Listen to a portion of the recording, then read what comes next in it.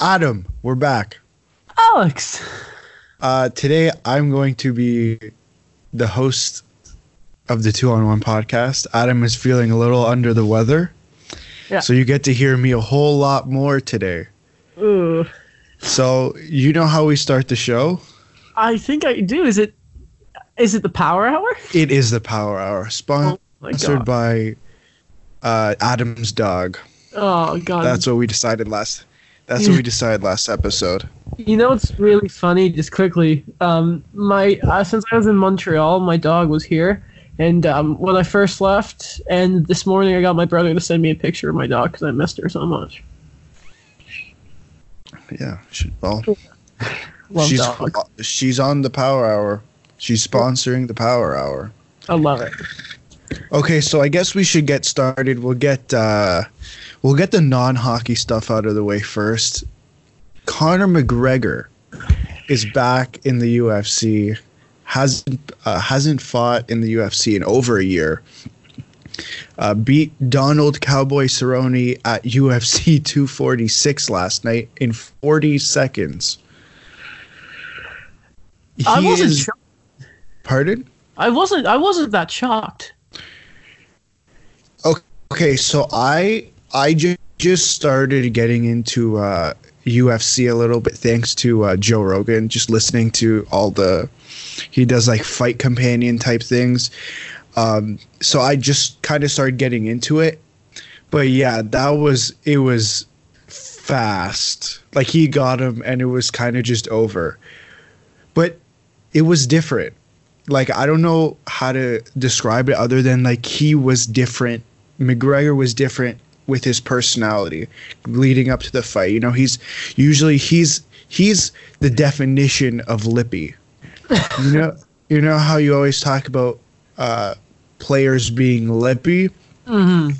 He's very lippy, but leading up to the fight he wasn't so lippy, so I thought we were going to see a different side of him. But no. He's the first fighter to get knockouts in 3 different divisions. Weight classes. He's also the first guy to tap in every single one of them. Is he? Yeah. I didn't know that. But well, either way, congratulations to Conor McGregor. Mm-hmm. I don't know who his next fight's going to be against, but I expect it to be a good one.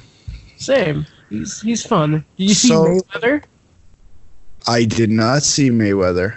He put a thing of Conor him too. It was really funny. Oh, good. I'd rather see Conor in the UFC than in boxing, but well, yeah, that's a whole separate discussion. Now, let's get back to hockey. That's what people are here to listen for. They want to hear us talk about hockey.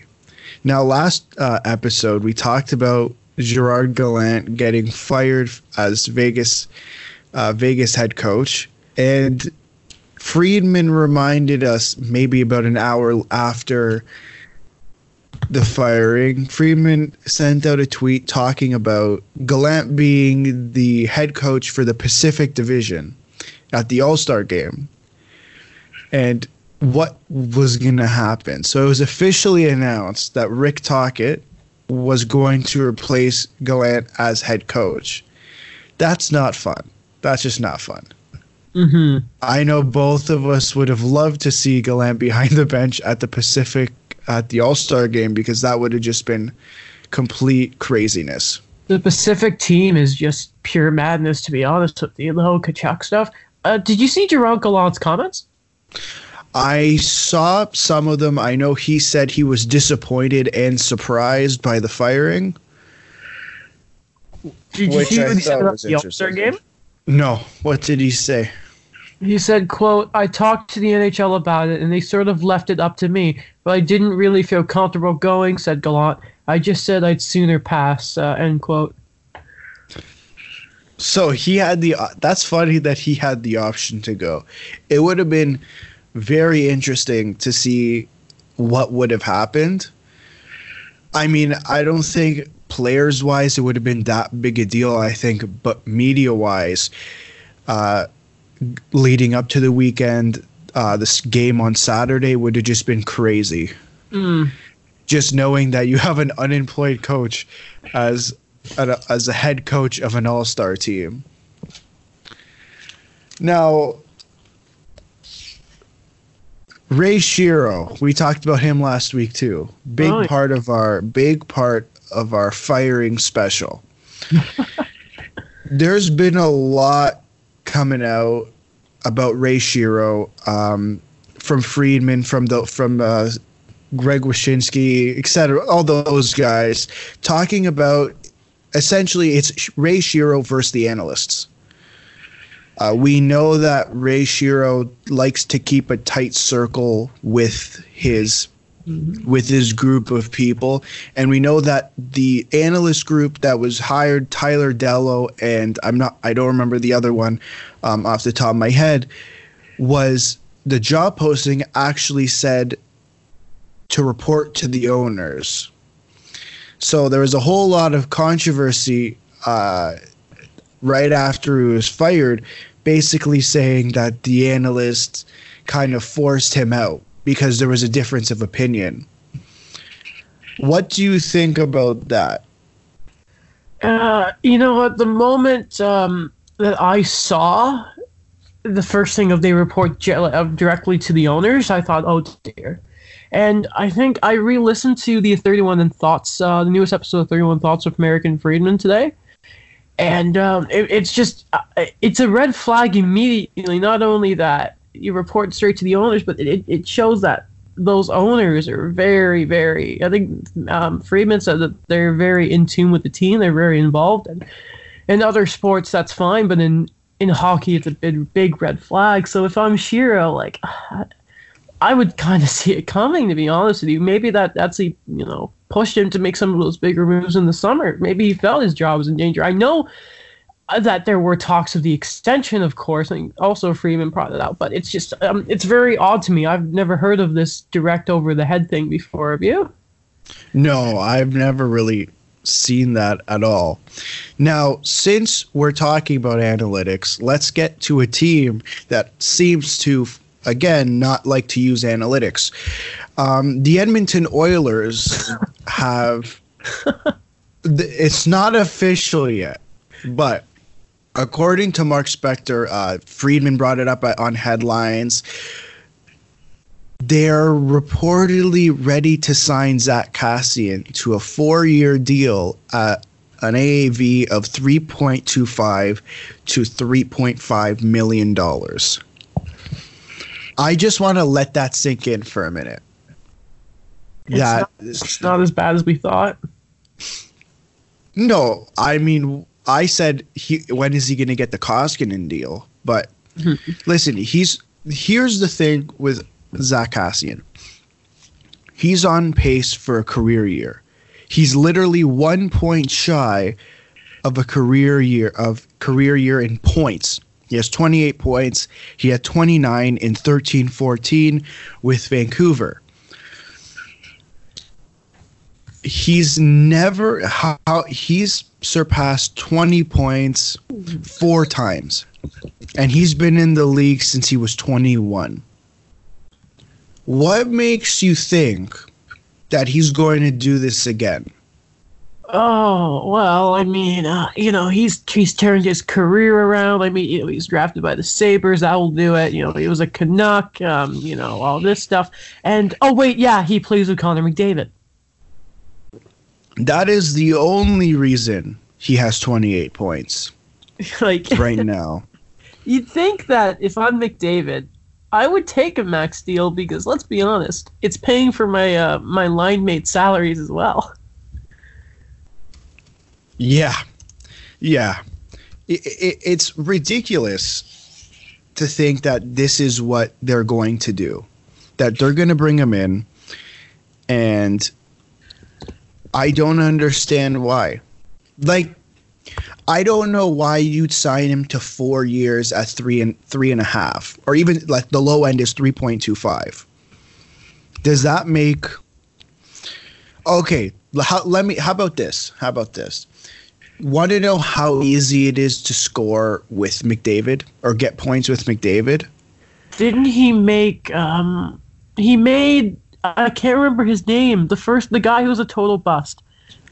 They made him look good. Niall Yakupov? Yes. No, but more recently, within the last game. The last game? Oh. So now that Zach Cassian is injured, I believe he played McDavid.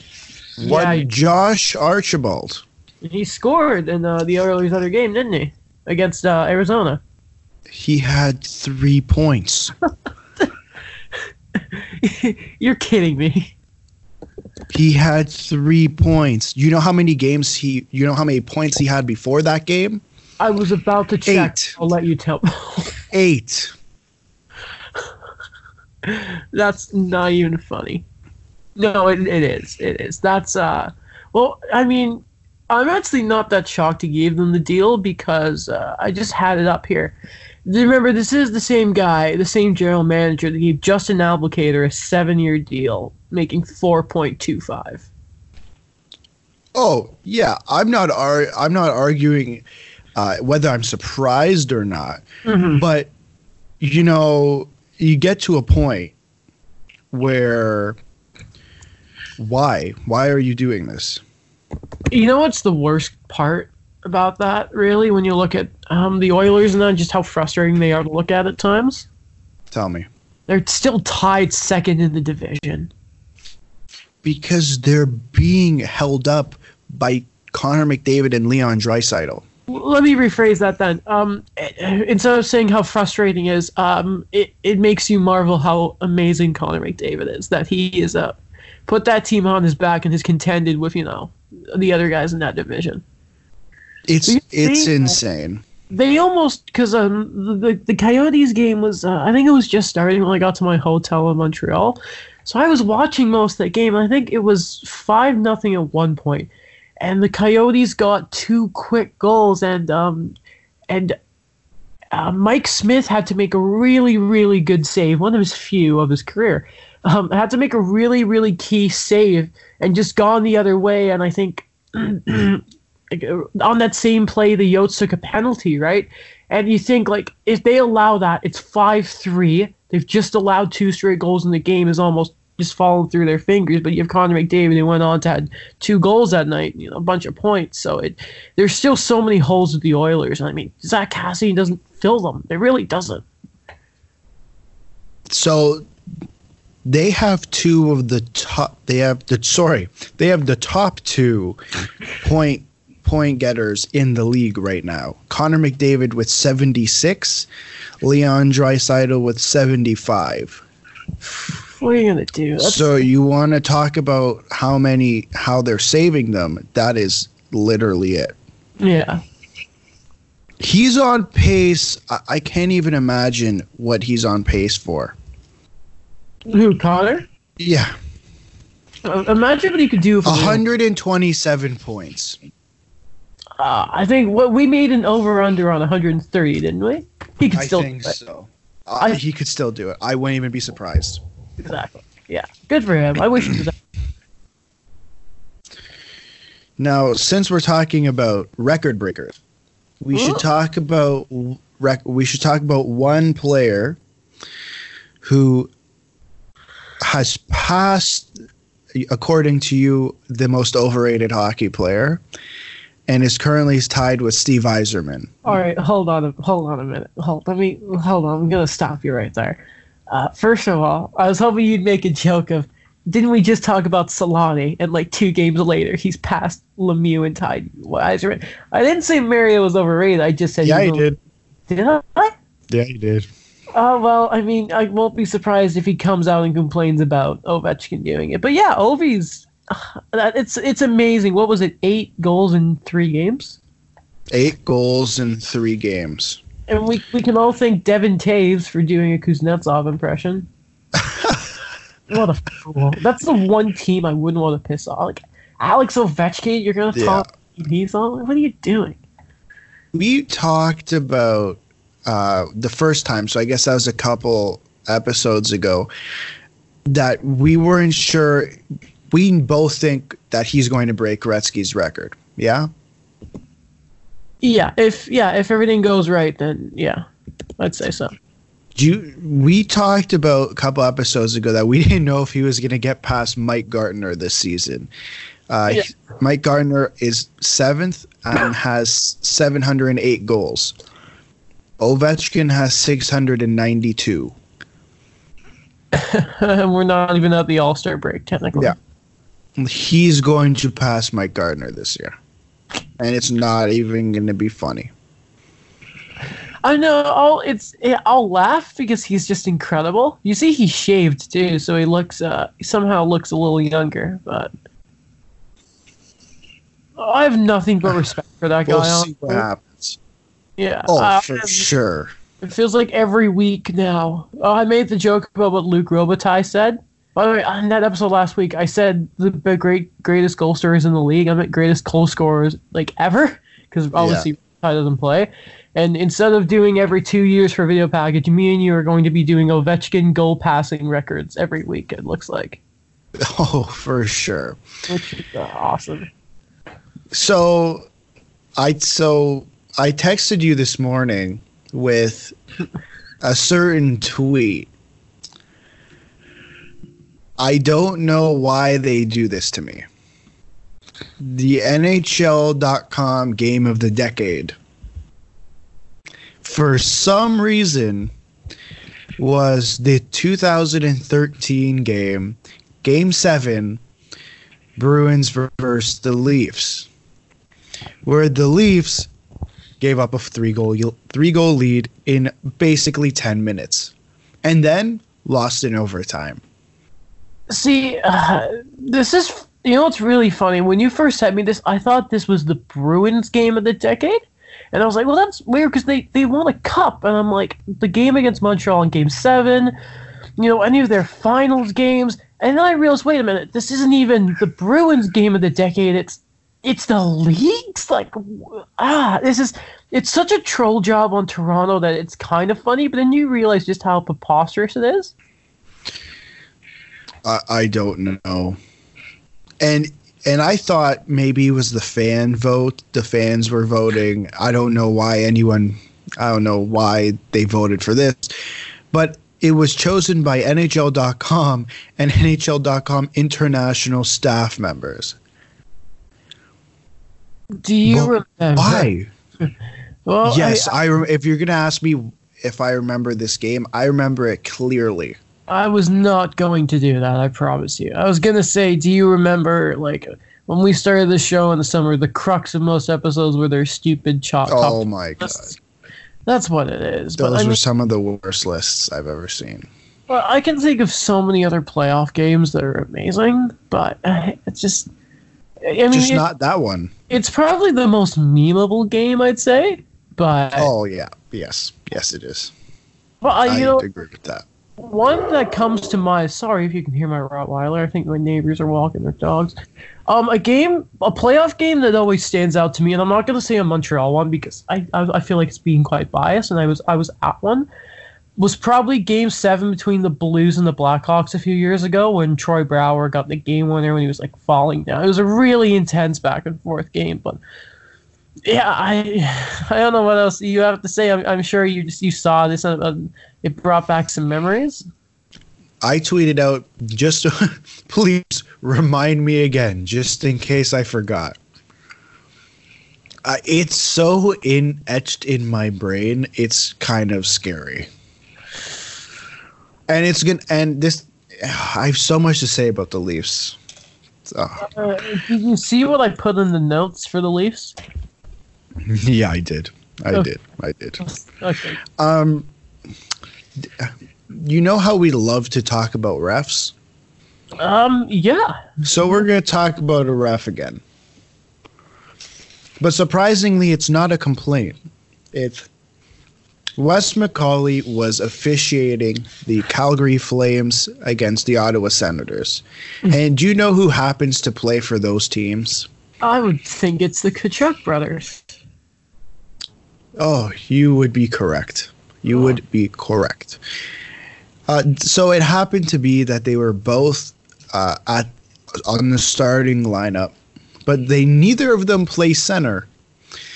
But I don't know who thought this would be funny or cool.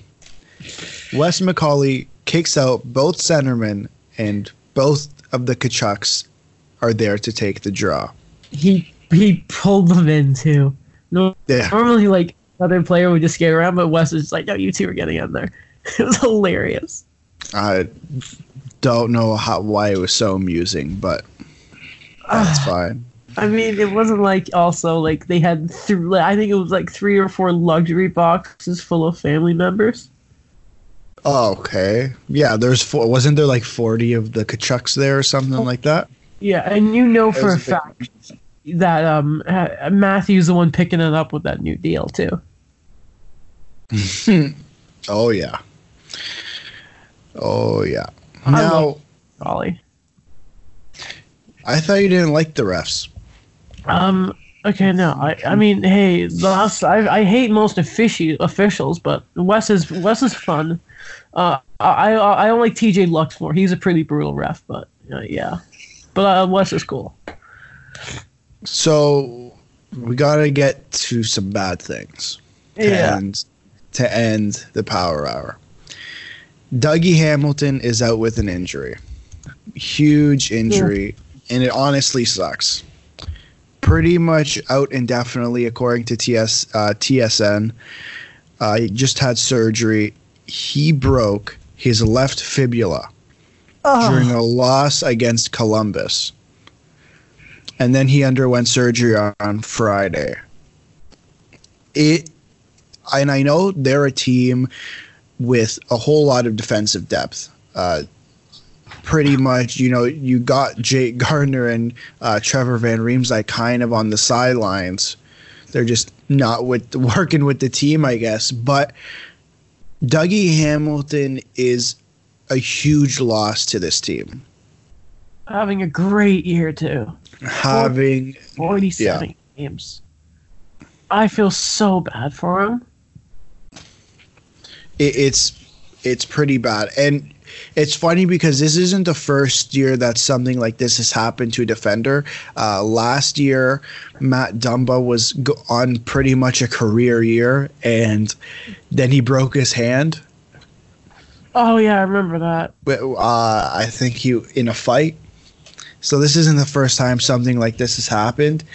And Hamilton was supposed to go to the All-Star game next weekend, but now Jacob Slavin is going, who everyone talks about, but no one knows. Sorry, you brought up Matt Dumba. Yeah. Do you watch Insider Trading often? I haven't watched it recently. Did they say something about Matt Dumba? So it's just this has just come up, so I haven't had time to double check this, but it felt like in passing I heard Pierre LeBrun mention that the Wild could test the waters on veteran defenseman Matthew Dumba, and it didn't hit me. I have to go and find this, but I'm just being reminded very vividly of hearing it, and it's very crazy to me because it's Matt Dumba. But you mentioned that would be quite interesting. Yeah, sorry. Say what you were saying. It's just it just popped into my head, and it was like, please tell me I'm not overthinking something here. But no, I remember hearing that too. I don't remember off the top of my head. I can pull that up quickly. But you could get a whole lot for Matt Dumba.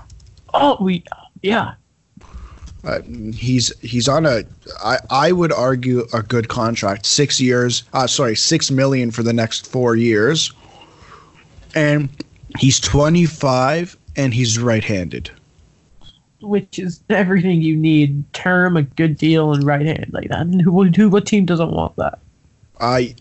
It is. So Wild are open for business. Could trade Matt Dumba. Reported by. Sorry, go ahead. It says, with that in mind, it doesn't come as much of a surprise that GM Bill Guerin is considering selling off assets at the trade trade deadline, Darren Dreger of TSN reported. And that includes Matt Dumba. But could get it done, Alex? Pardon? But could Kapanen get it done? Oh my God. No, apparently not. Matthews, Tavares, Nylander, and a 7th. Could that get it done? I think you need to throw a condition on 7. Oh, okay. Now, last thing of the Power Hour before we get to the read of the bye week and our segments. Corey Perry, is he at it again? So I haven't seen this. You should watch it. He kind of goes into the crease. The game's already 6-0 against the Minnesota Wild, and he kind of gets Alex Stalock a knee to the head. Stalock takes off his mask right away, and there's a wow. He was not a happy camper. Let me see. He was not a happy camper. Oh, that's now we know. God. Yeah, we know Corey Perry was suspended 5 games for the incident at the Winter Classic. I haven't seen anything come out of this game from the Department of Player Safety. I don't know if anything is going to come out, just because it's a Department of Player Safety, and whether it could have been stopped or not. What do you think of that incident? Oh, he clearly does it, and he acts like nothing happened. It's Corey Perry, right? Right. But you know what? As you're talking about player safety, because Corey Perry's an offender, and I think next time he does something, it's going to be, probably 10 games. I doubt they're going to give him anything because they're going to be scared to do it. And we've seen it before with some guys, especially, like, what did it take for Tom Wilson to finally get his big push? Probably one of the dirtiest hits we've seen in the past few years. So he probably should get something, but I don't think he's going to. And I mean, with like the whole Tuukka Rask thing the other day, like he's now out for a bit. Like they should crack down. And you know me, I'm a big goalie advocate, but I mean, like you could tell, Stalock wasn't having any of it. Like right away, he takes off his helmet and tries to get to him. Too bad there were 10 skaters in the way. Yeah, there's a whole separate discussion that we could have about the Department of Player Safety, and we've probably had it multiple times. Something needs to change, and it's gone to the point where it's not even media people or just regular fans complaining. The players are coming out. We saw Matthew Perreault come out and talk about the elbow from Jake Virtanen. We saw Teemu Selanne come on and say something. Scotty Upshall. It's getting to a point where I think the NHL has to look at it and say, come on, this is kind of ridiculous. And something's going to happen, and it's going to be messy. Yeah. And they can do all they want about okay, we're going to going back to Edmonton and Calgary. They could do all they want about showing up to the game and telling them not to do anything. I don't think they care. I don't. I think they're kind of past the everything that they could do, because I don't think anyone cares anymore. I can't wait till there's line brawl in Calgary and nothing's done about it. Oh, I know. I'm so excited for that game. Not for the action, for the skills, because something is going to happen and they're going to be forced to do something. Oh, yeah. Now, before we get to the segments, what is your read of the bye week? So you know what, Alex? I almost cheaped out this week because I tell you I'm a big fan of an anime SAS manga called One Piece, and I've started collecting the physical mangas instead of the online, like support the official release, right? And I started rereading some of my favorite arcs in the series, but instead I thought, no, I can't do that to you. So Of course, yeah, I'm a big Ovi guy. I'm like David Amber. So mine's from Tariq El-Bashir from The Athletic. Hats off to Alex Ovechkin again. 3 more goals sent him into a new stratosphere of career achievement. That's pretty good. I went a little bit outside of hockey. Mm-hmm. I don't know if you've seen it on Twitter. Sportsnet started this new, I guess, YouTube series. It's called Open Invitation with Stephen Brunt, who I've been listening to. He's been on the radio for quite a while. A lot of his work is really good. And he did his first one, came out last week with Dana White. It's called Dana White on How He Became the Most Powerful Man in MMA. And I thought it was very interesting. It's not a story, but it's not a written story, but it is quite good. Yeah, I saw the video. It's 18 minutes. But I noticed, and Dana White's he's an interesting guy. He's not afraid to brag either. Remember that thing where I think it was like a picture with McGregor and Rousey at their peak, and he's like, "I'm here with the cash cows." Yeah, Alex, he's very smart. You sure you don't want to put through a pop quiz since you're in the position? I have been prepared a pop quiz. All right, fair enough. Okay, let's move on to our segments. Let's start with Gerard Gallant. We talked about him earlier in the episode. We talked about him last episode. He was recently fired by the Vegas Golden Knights and is still unemployed. It's pretty much been 4 or 5 days at this point. But we didn't really tackle this a whole lot last episode. Now, Friedman reported yesterday that he does want to get back into coaching quite quickly. I wanted to kind of get into where does he go next? What's his next coaching job look like? Mm-hmm. There's a couple teams that kind of popped into my head just because he has relationships with people in that organization. The first one I talked about, I actually brought it up last week on Wednesday, was Detroit, played with Steve Yzerman. And the second one is Minnesota. Really? With his relationship with Bill Guerin. I know we always talk about Bruce Boudreau and how he always kind of figures it out. Somehow still has a job in Minnesota. But do you think with Gallant on the market, Bill Guerin decides to change things up? I was thinking of some teams, and I'll admit to you that Minnesota wasn't one of them, mainly because I don't really think about Minnesota. But, I mean, you talk about a team that's underachieved, and I mean, like, how much do we really know about how some of those guys might play to a potential? I mean, we know Jason Zucker's amazing, but everyone else, I don't know. You hear about Suter once in a while, but I think if there's a guy who's going to get you to play, and if you really want to change, a franchise around with a friendly face and a great motivator, I think Gerard Gallant would be a great fit there. I really do. Are there any other teams that pop into your pop? I know you said you had a couple. What are those teams that you'd be interested in?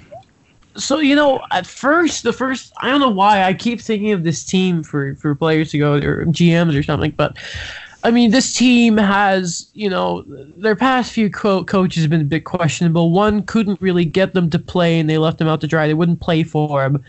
Guy ends up in Edmonton as a result. Another guy, now that was, of course, Glenn Gulletson. Then they get, old Bill Peters, and he was not the best of people. And, there's a guy like Johnny Gaudreau who, even when he's had a good regular season, never got into the playoffs this year, hasn't had the best regular season.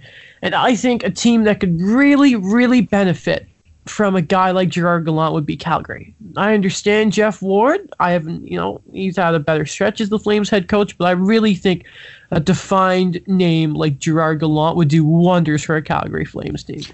And you also look at the team he had in the team he had in Vegas, right? And do you think that suits what he would get in Calgary?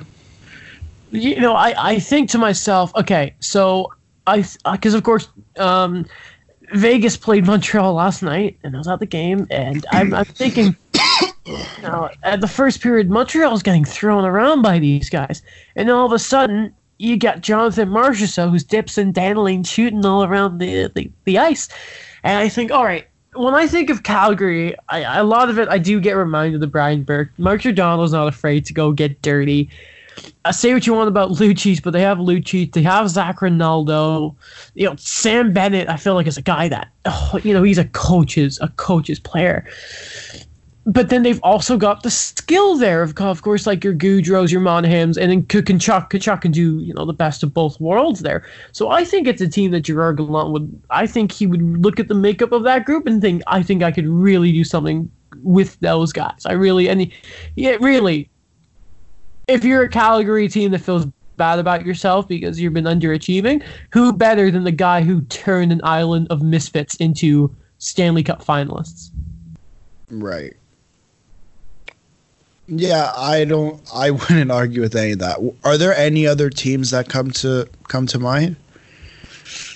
I'm looking around, and I won't lie to you, Alex. I think Sheldon Keefe has run his course. I'm kidding, of course. What? You know what? God. I'm just quickly glancing through here, and a team that I wouldn't be surprised if they think they're still competitive. And they try and get another great coach because maybe they're not patient enough with their young guy. Maybe Chicago. You think so? Mainly because I'm looking at every other team besides Minnesota and Calgary. I can't really think of anyone that really comes to mind. I don't know if Chicago would want to do that because they do have a good young coach. Well, let me ask you, Alex. Does it make sense? Yes. Pardon? Well, would it make sense? Yes or no? I don't think it would make sense. Which means the Blackhawks will do it because everything That's true. never makes. Over the last few years, they've made some questionable moves. And I don't think I don't think a lot of people have been talking about it. Taylor Teravainen is like that itself is just terrible. I mean, Brandon Stoltenbach now. Tammy Panarin is underratedly one of the best players in the league right now. Look how good he's been. If you watch any top 50 plays of the month or thingy of the week, you're going to see Panarin there. I think the biggest question mark for me is I understand the I guess I don't really understand the Teravainen one. Like, you had to get rid of Brian Bickle. That's the only reason I understand. But to bring back Andrew Shaw? Yeah. Really? I'm fine with it. I don't understand that. When the day I saw that trade, it was very confusing. It didn't make a whole lot of sense as to why you're bringing him back. You're giving up team. It's just like Duncan Keith is a ghost. Why would you get only Mana? Connor Murphy is a complete downgrade. Eric Gustafson's probably gone. I mean, you feel bad because DeBrincat's not having a great year, but then it's so frustrating that they can't get this together because they find guys like Dominic Kubalik, who's fantastic, and of course, like Patrick Kane's so good. Like, figure it out. So, you know who's not going to be their general manager? You think Bowman's gone? I think if you're going to do a rebuild, you can't have him. You cannot have him there. You know who I think should make sense. Who? Former Blackhawks assistant general manager Mark Bergevin. Well, that's the point. Actually, since you brought him up, it's the same reason why I say if Montreal wants to do a proper full rebuild, because I'd argue what they're doing right now is a retool. You have to get rid of Marc Bergevin. Yes. Now, speaking of Chicago, before, are there any other teams other than Chicago that you think Gallant would be interested in? Gallant? Like you said, Detroit, but again, does he really want to deal with that mess? But beside that, I think everyone else is happy with who they have behind the bench. Do you think Seattle calls him? I think they do. The only problem is if you're Gerard Gallant, you really want to go. If he wants to get into coaching right away, I mean, Seattle's not going to be here for another few seasons. So any other time I'd say yes, but just with his situation where he wants to be, I just don't see it happening. Okay. Well, since we were talking about Chicago, let's get to our segment on the Chicago Blackhawks. Now, we know the Leafs played the Chicago Blackhawks last night. That's a whole separate incident. But that's one of the reasons I actually wanted to talk about it, because it kind of got me thinking. They announced Corey Crawford was going to start last night. And I'm thinking they have Robin Lehner, and it is past January 1st. Now, Chris Johnston last night brought up during headlines and kind of went along the lines of that Robin Lehner wants to get paid fairly. This is his second year in a row on a 1-year deal. Obviously, he had some issues that he's dealt with personally. We saw him really have a bounce back year last year. Then he continued into this year, still has a save percentage over .920. I think we're finally seeing what Robin Lehner was destined to be when he was drafted. Mm-hmm. What does Chicago do with these two goalies? You know, it's really weird, Alex, that the fact that Crawford started last night is he also started the game against Montreal. Now, that's his hometown. He's a god against the Habs. It's unreal, but it's very weird to me that at the same time where Lehner doesn't get the start in Toronto, which he hates the Leafs from when he was a Sabre, that these comments come out. That's not a coincidence. Also, I have a lot of time. If I'm ever lucky enough to fully break into the sports media industry, I will always have time for Robin Lehner because, Alex, on my phone, of course, you can do the favorite pictures in that on via iOS and that. And I have two things I have favorite. I have this old video, and I have a screenshot of a tweet. And this tweet is actually a quote from the NHL Awards. And it's, of course, Robin Lehner saying, quote, "I'm not ashamed to say I'm mentally ill, but that doesn't mean I'm mentally weak," end quote. That's when he won the Masterton Trophy. Right. It shows how far he's come. And I really do think he deserves to get that fair deal. And if I am him, I don't think it's with the Blackhawks. And again, like I just said about the whole thing, this comes out around the same time they're in Toronto. If you want to make headlines, you say something when you're in Toronto. I don't know. Yeah, there are some red flags I'm seeing there. I don't think it's going to go. And Chicago seem to have a thing of loyalty, so I think they're probably going to re-sign Crawford. I really do. And that's another sign of Stan Bowman should not be part of the rebuild. And I get it. It's great to have have the gang back together. You got Taze, Kane, you have Duncan Keith, you have Brent Seabrook. Why not have Corey Crawford? It does not. You got Alex DeBrincat, you have Dylan Strome, you got some young guys there, but it really doesn't make sense for some of these guys. You have to tear it down. I think it would be best for this team, but as long as you have Taze and Kane, I don't think you can tear it down. I mean, it's a big decision. I mean, you think that maybe it's the Jim Rutherford thought of, hey, I'd try and win as much as I can. Both Taves and Kane both have 4 years at 10.5, but they just haven't done a good enough job, really drafting and developing great players. I mean, they got lucky with Strome, they really did. I wasn't a huge fan of the Jokiharju deal. They got lucky with Dominic Kubalik. Let's be very honest here. The Kings messed up there. And I think they made the wrong moves when it comes to say what you want about Hjalmarsson's injuries. I mean, that was such a mistake. Think of what he could do for that team there. And imagine instead of Olli Määttä, you've got like a Gustafsson Hjalmarsson type thing with Duncan Keith there too.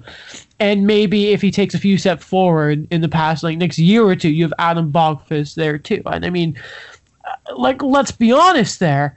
Maybe if you don't do something as stupid as the Seabrook deal and you don't trade this player for Brandon Saad, you have all the money you need to keep Panarin.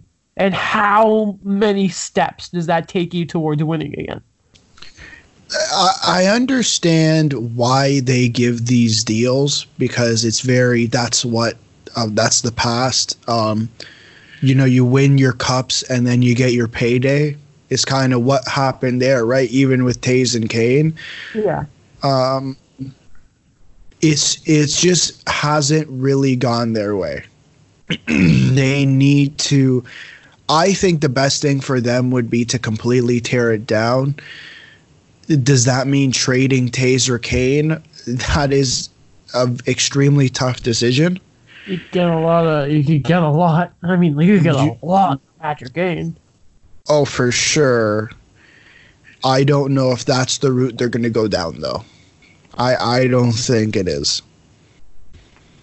It would create a whole lot of controversy in Chicago if they were to completely tear it down. But if they realized the position they were in I was about to say the position they were in, but let's be honest. They overreacted to Pekka Rinne. The city of Chicago should hate Pekka Rinne. Well, did they not trade Panarin after that? I believe so. I'm pretty sure the Saad trade came after that. The Saad for Panarin. That's when everything went downhill. Mm-hmm. It didn't look like that. Listen, Eric. I look at this team and. Okay, so you get if you're set on bringing Corey Crawford back, which I wouldn't be surprised if they are, you can get something for Robin Lehner, you can get something for Erik Gustafsson. I mean, everyone else on their NHL roster is RRFAs. Panarin was traded after the sweep, like that summer. God. Like, they have young players who can come up and play, like, who will eventually be able to come up and play. But I think they're in this weird cap hell. I guess it's extremely helpful that Seabrook and DeHaan and Seabrook are both out this year. Seabrook is out next year as well. I guess that's helpful for them. He's probably going for good. Seabrook is probably headed to Arizona. Pretty much. I think they put themselves in a sticky situation. Oh yeah, they're far from those dueling cup days with the LA Kings. Because I never understood the Lehner signing the day it happened.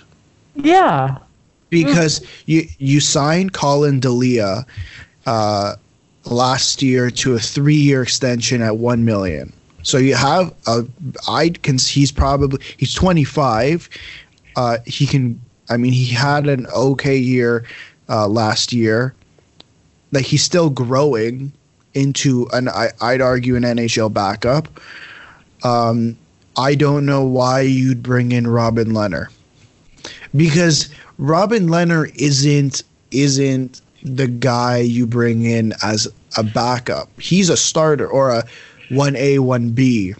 I think at this point kind of proved himself as he can be your starter. Vezina finalist, Robin Lehner. Yeah. it just didn't make sense. It didn't seem like that was the team he was going to. You know who could really use a Robin Leonard right now? Oh, I guess not anymore, but could have used a Robin Leonard? Oh, would it happen to be the team that is realizing that Mackenzie Blackwood could be a viable option? Oh, yeah, them too. I wasn't thinking about that. Oh, who? I was thinking about Columbus. Oh, yeah, that's very true. What, pre-realizing that Elvis Merzlikins is a god? Yeah. Yeah. Can I read you some stats from Dmitry Filipovich? I love nothing more than that man's Twitter. Elvis Merzlikins in his last 4 games, 4 wins, 3 shutouts. What? Stopped 134 of 136 shots faced. Cool. I'll let that sink in for a little bit. Remember when we were trying to figure out how to pronounce his name? Merzlikins. And now he's the second coming of Elvis. Quickly before we move on, John Shannon 10 minutes ago reported that Justin Williams is returning to the Canes lineup tonight against the New York Islanders. That's huge. With Dougie gone, I'm sure Justin being back is going to be such a big thing for morale for that team. Oh, for sure. Yeah. Okay, why don't we move on to what everyone's been waiting for? Mm-hmm. To talk about Montreal and Toronto. Yeah. Would you like to go first, or shall I go first? I'll go first because I feel like yours is going to be the dessert of the podcast. Okay. It's going to be what everyone really likes most about the meal. But you know what? It may not be the most healthy. Yeah. For the listeners, I put in the notes. I think I put this in maybe in the third period of the Leafs game. 15 to 40 minutes of Alex screaming under the Leafs stuff. So, yeah. Ilya Kovalchuk continues to impress as a Habs. He's now up to 8 points in 8 games. He got his first goal at home last night. Of course, Alex, you were at the Leafs game. I went to the Habs game. And, I mean, of course, with Vegas being in, Max Pacioretty was back, which means now that it's past his first game, he gets booed whenever he touches the puck. I was part of that, I will not lie, especially when he got them within 1 towards the end of the game. But one thing that I'm going to give Habs fans crap for was during the American National Anthem, the cameras made a very big mistake of putting the camera on Pacioretty during the anthem. And the crowd started booing during the anthem, which is very not cool. Thank God Alexander Sylvestre, who's the normal new anthem guy for the Habs, did not miss a beat. And I'm sure he understood, but not cool by Habs fans. Once the game gets going, boo him all you want. That's when I started. And Max Pacioretty is one of my favorite Habs of all time. But yeah, that wasn't. I had this kid sitting next to me. It was his birthday, and he was not a big Pacioretty fan. He told me some stuff, but of course, this is just some random guy I've never met, so I'm not going to repeat them here. But just some stories that would probably lower someone's opinion of Max Pacioretty. But it was a very frustrating game because the Habs are up 3-0, and then Vegas tied it up 4-4 with 7.5 seconds left to go. The Habs were terribly defensively, and don't let the stats fool you. Carey Price continues to be fabulous in 2020. The moment in one of my HFRs when I said that we got to lower expectations of him, he just shuts me up and has been fantastic. And did you see Carey Price celebrating after the shootout win yesterday? No, I didn't. He was jumping. I've never seen Carey Price celebrate that much. It was, and Ilya Kovalchuk, man. It's I wouldn't be surprised if they traded him and he comes back. They re-sign him in the summer. He's been good. Oh, but one thing I should kind of mention here, that this is from Renaud Lavoie. Jonathan Drouin. This is heartbreaking, by the way. Jonathan Drouin won't be back after the All-Star game. It's too early to know exactly when he will be back. Still some work to do on his wrist. Super Bowl weekend ? End quote from Renaud Lavoie. So. When it comes to Byron and Gallagher, it's still hoping they'll be back for the All-Star game. But Jonathan Drouin, unfortunately, seems to be some setbacks, which sucks. But did you see Jesperi Kotkaniemi's fight? Yes, I did. I thought that was quite funny. The quote, at least, of what how his grandma doesn't want him to fight again. Yes, that was hilarious. He's 6'2". If he fills out, I wouldn't mess with him. He's too sweet. But Victor Mete put this really funny picture last night after the McGregor fight, and he just puts a picture of McGregor flexing versus, and he had a picture of Cowboy, but KK's face over it. The poll who would win, and 81% said KK would. And yeah, there was a post game, after the game. Some of the media guys were getting KK was walking past them for something, and Shea Weber just yelled, "Watch out! There's a killer coming through." So everyone's calling him there were people who I had a really good section last night, and they were yelling "killer" whenever he had the puck. So yeah, he's a killer. Is Jesperi Kotkaniemi. Frustrating week for the Habs. Big win versus the Flyers and all that. Terrible loss to the Blackhawks, but. Yeah. Are you missing someone? Did someone score last night? Okay, so this is really, really annoying, actually. So I recorded a video of course, Michel Lacroix announcing who got Montreal's third goal. And so I love this player because I've met him. He's the nicest guy in the world. They got him from Calgary. But I wake up today with a massive headache because I was so excited at the game. And I checked the scores again to double check all this stuff. And they changed the goal to be tipped by Yoel Armia. No. Kulak was screwed of his first goal of the year last night. And I have not moved on. I was so upset. That was supposed to be the name of the episode. Yeah. My tweets are... I don't know. No. I still love you, Brett Kulak, though. But of course, a shame. It's okay. You win some, you lose some. So the Habs and the Leafs are on their bye weeks now. So, but Alex, now you know what? You know what else they have in common? They're both very frustrating. They're both not in the playoffs right now. So, Alex, I will take back my host mantle for a second here because the Toronto Maple Leafs, it was very quiet for a few weeks because they had a massive winning streak. But a few frustrating games for the Leafs for sure. So why don't you take me through what it's been like the past days? There's a lot to unpack here, so take your time, man. Why don't we start with Georgiev just to get the whole trade mumbo-jumbo out of the way. Mm-hmm. I'm going to try to stay as calm as possible. I can't guarantee a whole lot, but I'm going to try.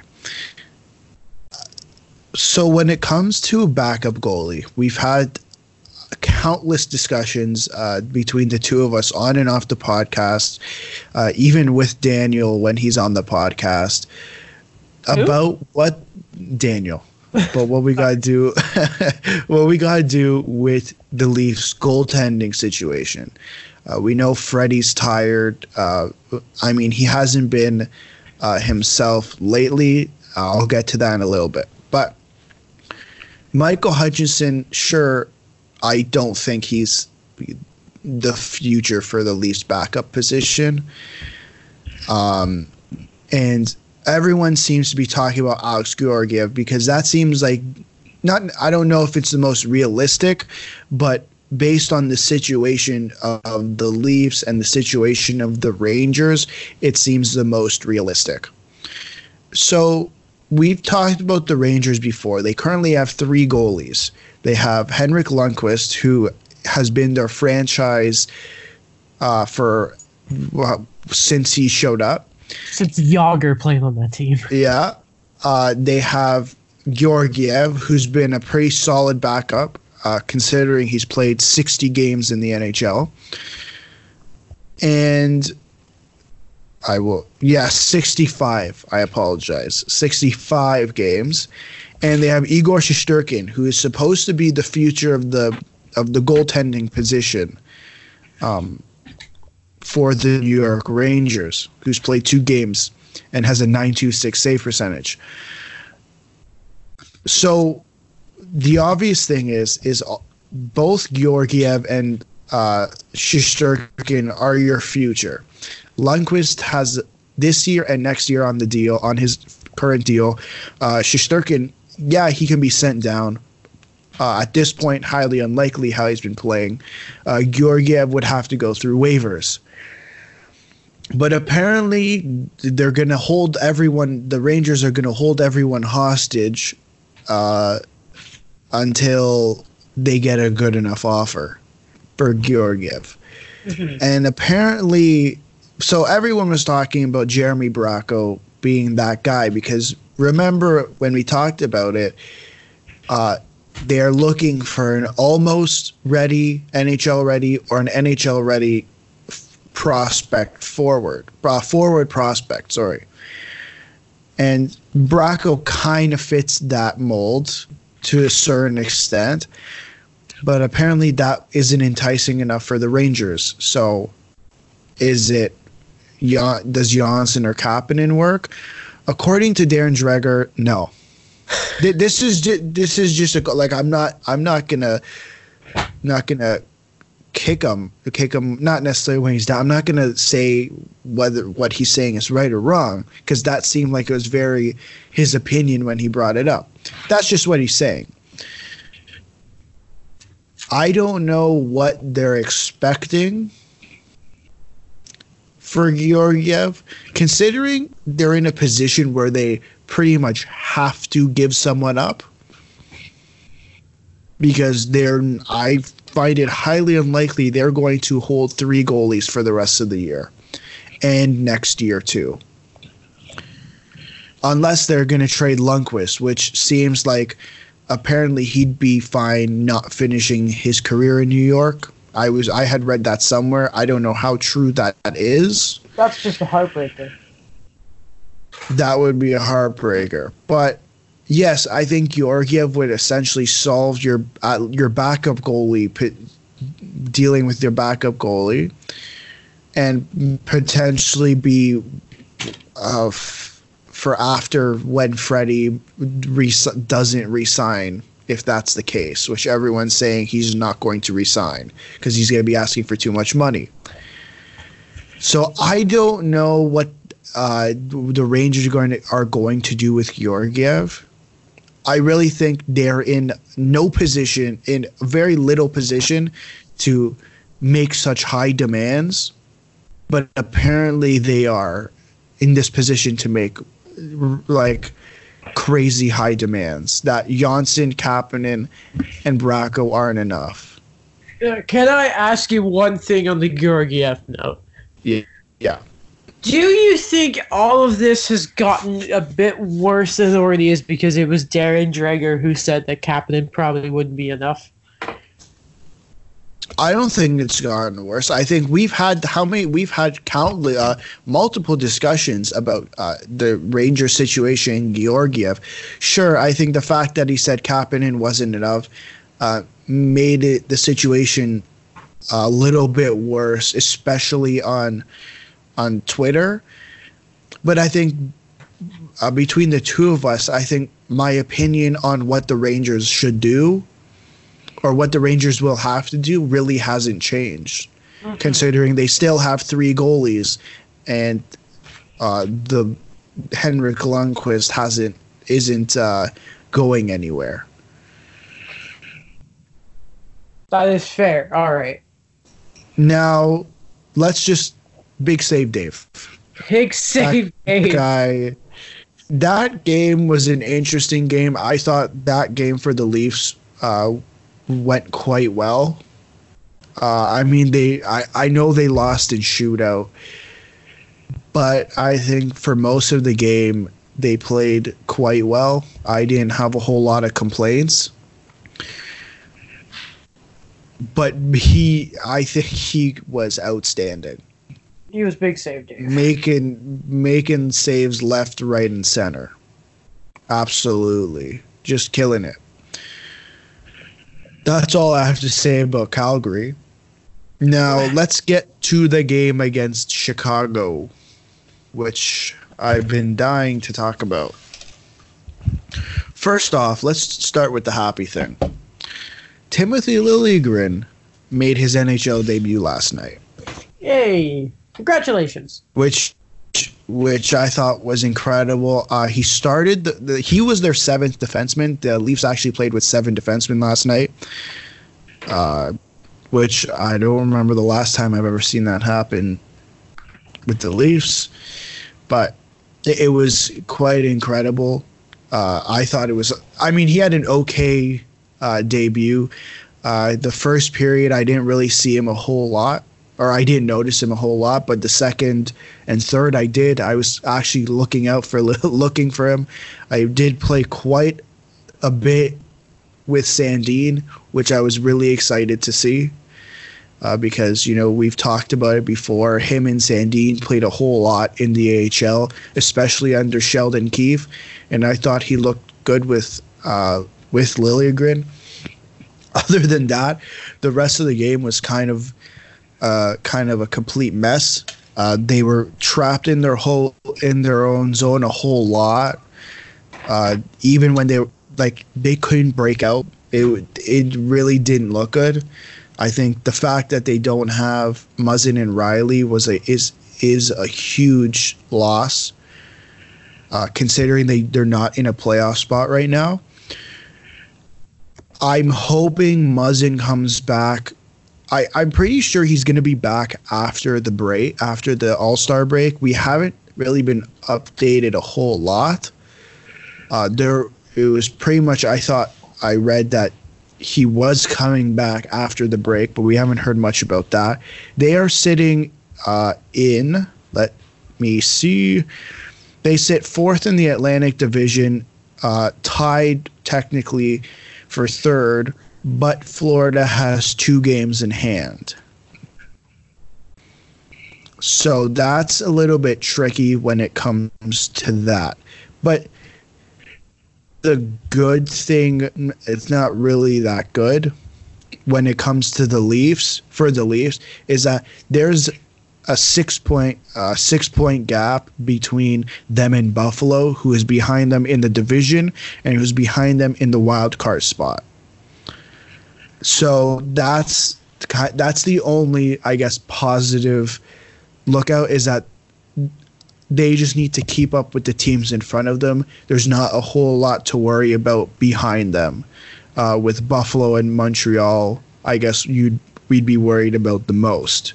And the Rangers. Well, the Blue Jackets. Phoebe for the second wild card spot. For the wild card spot, just in general. Buffalo, Montreal, and New York are all behind. Okay. In the wild card. Now, yes, I think I saw a tweet from Faisal Khamisa last night after the game, basically talking about Freddie. When Freddie was pulled in 2 games, I know one against the Oilers, Sheldon Keefe came out and said, I didn't want to play Freddie in front of that because the defense was just more than awful. But last night he didn't pull Freddie, which I thought was quite interesting, which kind of showed that, hey, listen, this one's on you. That one is, this game is on you, Freddie. You have to figure it out. Which hadn't seemed like the case this year. That he's been pretty good. He had a really good October, was pretty good up until the end of 2019 and the start of 2020. I expect him to pick it up. I mean, you look at years past, we've talked about this before, is that Freddie has this weird month and then picks it back up again. Mm-hmm. I expect him to pick it back up.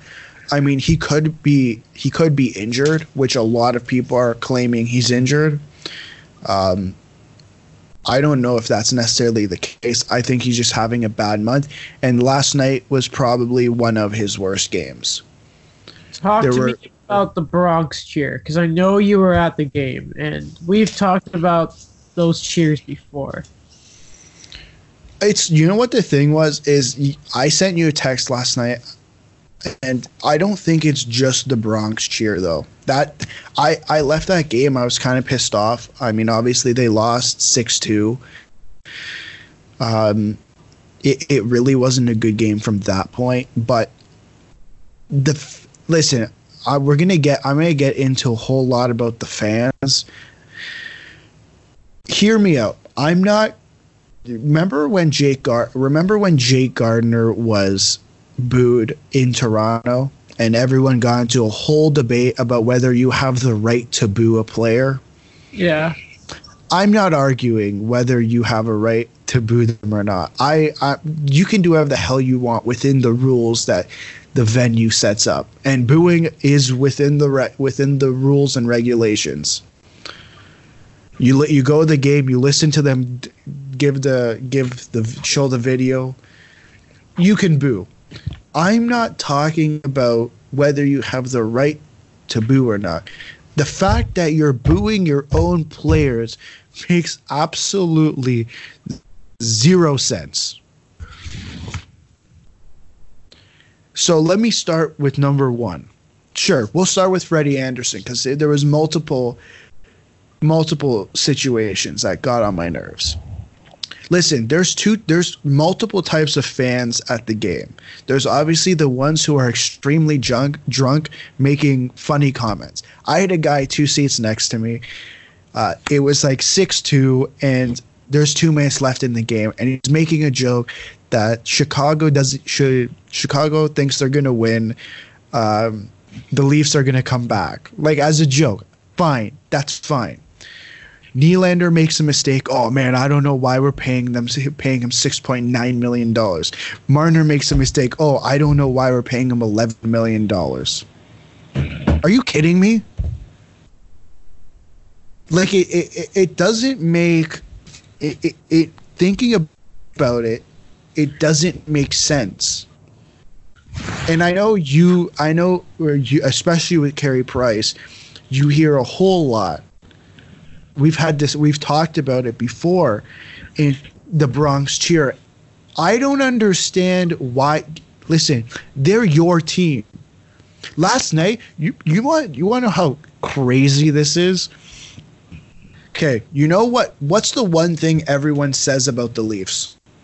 That they try their best to score their way out of trouble. Their fans are crazy.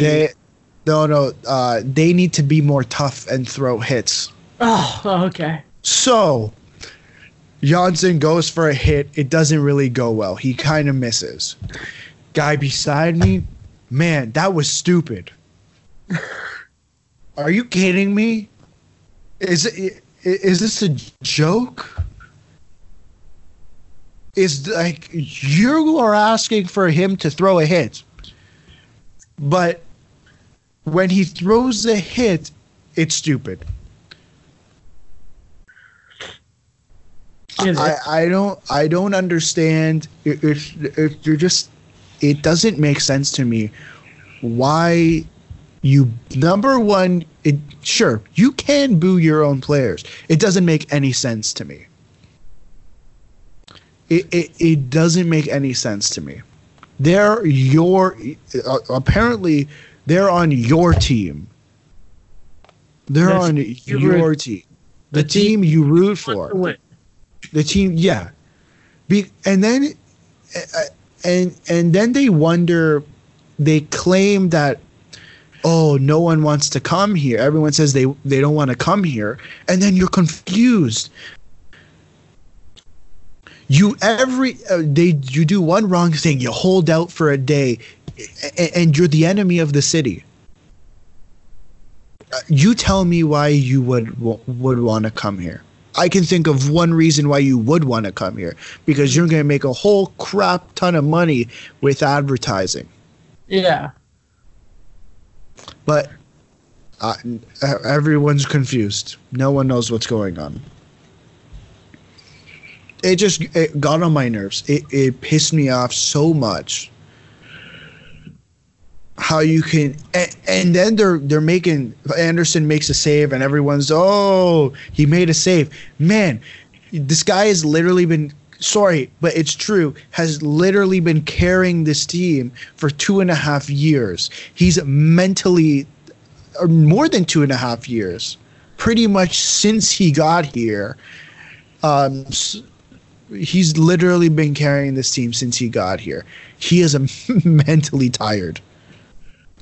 This week off, I think, is probably the best thing for him mentally.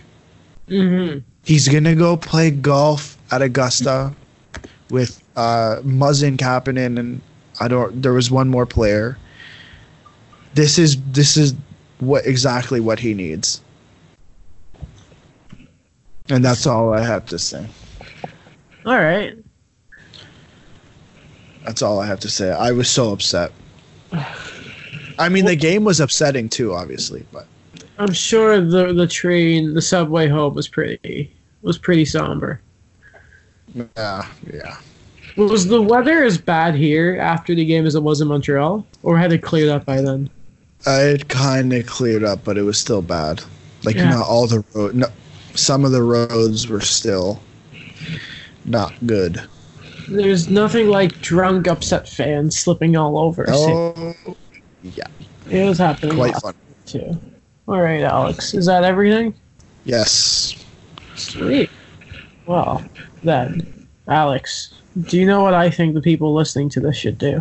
I think they should, wherever they're listening, they should rate it. They should subscribe to the podcast. They should go check out the Instagram page. Give that a follow. Go to the YouTube page. Give that a follow. And share it with your friends and family. If you know anyone who likes hockey, this is the podcast to listen to. Not those professionals. Us. Oh, damn it. And check out Adam's YouTube page. Hey. All the links are in the description down below. And tweet at Brett Kulak that you love him. Not as much as I love him. That too.